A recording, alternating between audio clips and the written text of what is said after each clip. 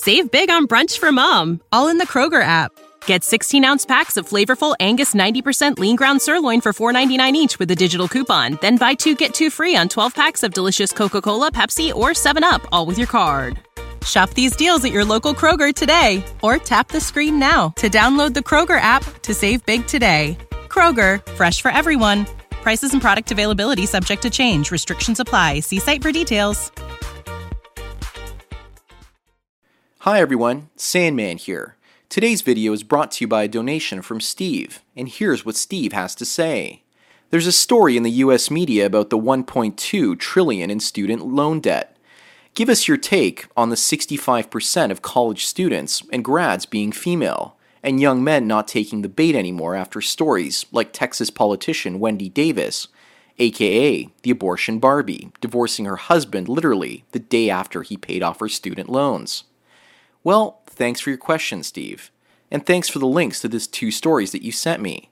The first of these stories I want to cover is the NBC story called Burdened with Record Amount of Debt, Graduates Delay Marriage. And the story says there's $1.2 trillion worth of college debt in the United States, and that people can't participate in the American dream because they're working as baristas and paying over $1,000 a month in many cases in terms of school debt interest. To understand the college debt bubble and how women fit into the equation, we have to understand why more women are choosing higher education in the first place. Women are always late to the party when it comes to social trends, and men are usually the early adopters of most technologies and social trends, and end up making the majority of the money in the new fields because we can often see or use our critical thinking skills to see trends before women. College was a good investment back in the 1980s and 90s, when it was something that was rare. There was a low supply of college-educated people and a high demand for them. And I would often remember everyone telling me that I needed a college degree in the 80s and 90s, and so I basically went to university. My choice for school was photography and video, as well as film and a degree in the fine arts.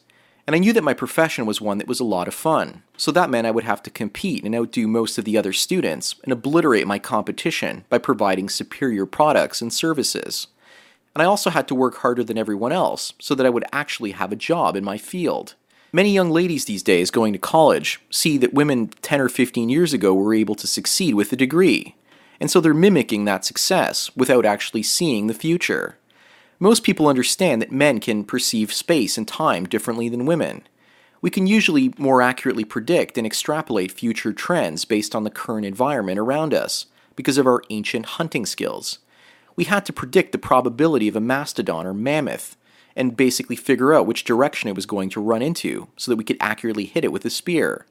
While women gathering berries and vegetables didn't have to predict where the berry was going to go. It was on the bush and it wasn't going to move unless another woman got to it first. So women had to learn to cooperate instead of compete with one another. Cooperation works when you have 10 berries and 2 women to separate those berries with. Each one gets 5 berries. But what happens when you have 1 job and 2 women? There's often no sharing. At least not here in North America. In Europe, they've figured out ways to split 1 job for 2 or 3 workers. So in North America, women are harvesting berries in the form of college degrees, and doing this so they can find work. But jobs are increasingly going to people with connections. Only 4% of jobs are actually posted on job sites, and women are better at socializing and networking than men, so they're often the ones triumphing in this labor market more than men. Men created Facebook and LinkedIn, and women are using these technologies to communicate with one another and get the jobs. College-aged men have figured out that they can learn on their own and get jobs that are practical. But that strategy for men might not work for very much longer either. You see, our entire economy no longer functions on long-term visions of the future. Companies only look forward a few years or quarters into the future. And this type of thinking works well for women because women are short-term opportunistic thinkers. They see predominantly into the short to mid-term. Men, on the other hand, are mostly mid-term to long-term thinkers. And all of the women entering the workforce over the last 30 to 40 years have changed the thinking of corporations and governments from long-term thinking and planning to short-term thinking and planning. And the future is about to catch up with them. Women may be just as capable of getting an education as men, but when they apply that knowledge, they apply it in a different time scale and in different ways. It's not always just about the number of accountants a company has, but also the ratio of male to female accountants that affects the success of an organization and the quality of their work. And I'm just using accounting as an example. Women's ability to think is about outmaneuvering their opponents in the here and now, in the form of short-term thinking and strategy. Men predominantly strategize over the longer period, and can see the bigger picture more easily. How many great female chess players do you know? What I'm trying to say is that the present belongs to women, and the future belongs to men. And once the future arrives, women often scramble madly to control the present. And this reminds me of a story about the difference between reacting and responding. Women react to problems around them, while men tend to respond to them. When I was in middle school, kids would often try to bully me, and I would react in stupid and crazy, irrational ways that only encouraged the bullying to continue. Instead, I should have responded to them. I thought that fighting back against a bigger opponent at the time was the best way to go. Instead, I later realized that responding to a threat by predicting that threat and outthinking my opponent was the best way to go. The moment modern Western civilization allowed women to do the thinking for us, we allowed short-term thinking to rule the world, and we threw long-term thinking out the window. So 65% of college students are women. Is it any wonder that our culture has become one of narcissistic short-term fulfillment? And men will not have the last laugh, because all of those broken college-aged women will run to the bank of dad when everything turns to shit. And daddy will probably bail them out through his inheritance, or his 401k, or RRSP as it's known up here in Canada. When times are good, men suffer because women nag them for more and more. And when times are tough, women nag them for what little remains in the system.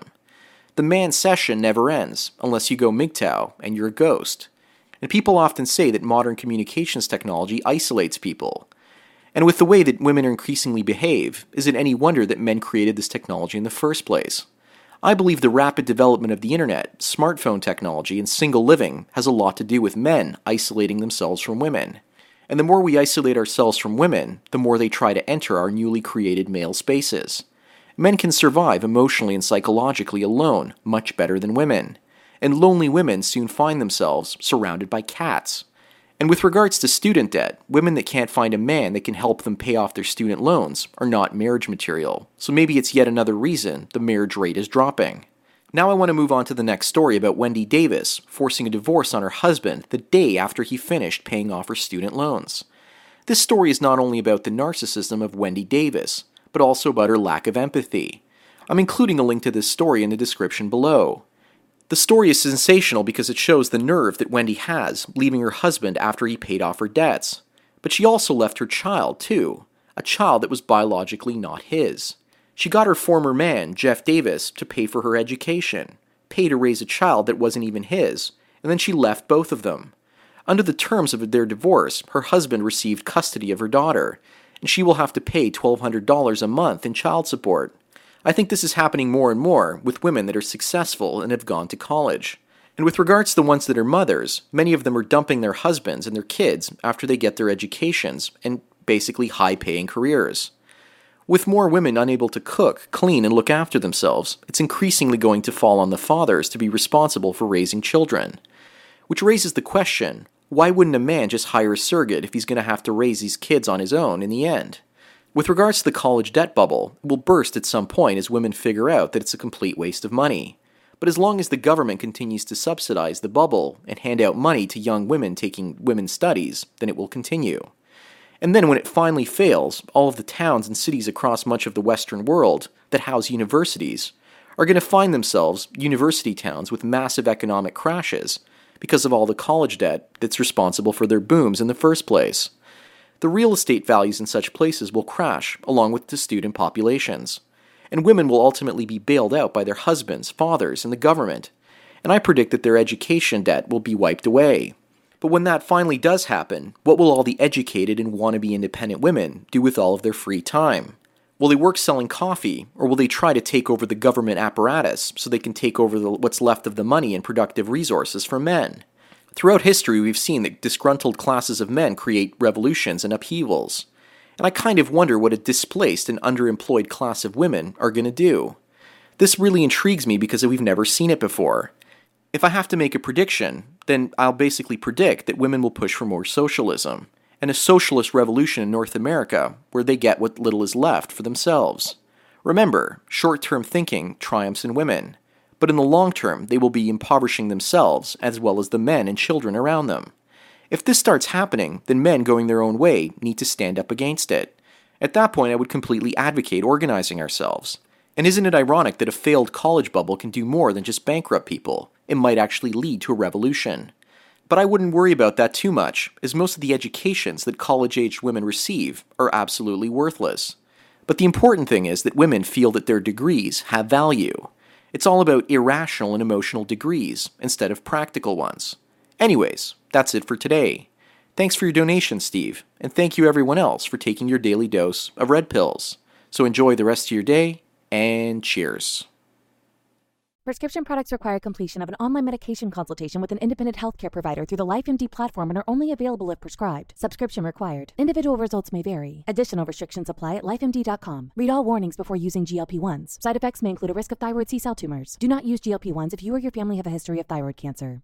If you've struggled for years to lose weight and have given up hope, did you know you can now access GLP-1 prescription medications through LifeMD? LifeMD is now offering eligible patients online access to GLP-1s, the breakthrough prescription medication that can help you lose body fat and weight. Listen to what people are saying. You just take your shot. It doesn't feel like you're on a diet. What I wasn't expecting it to do was to shut off the food noise. This was life-altering, and if I can do it, I feel like anybody can do it. And here's the best part. Your insurance may cover 100% of the cost of your medication. So go to TryLifeMD.com to have your eligibility checked right now. Get started today at TryLifeMD.com. That's TryLifeMD.com.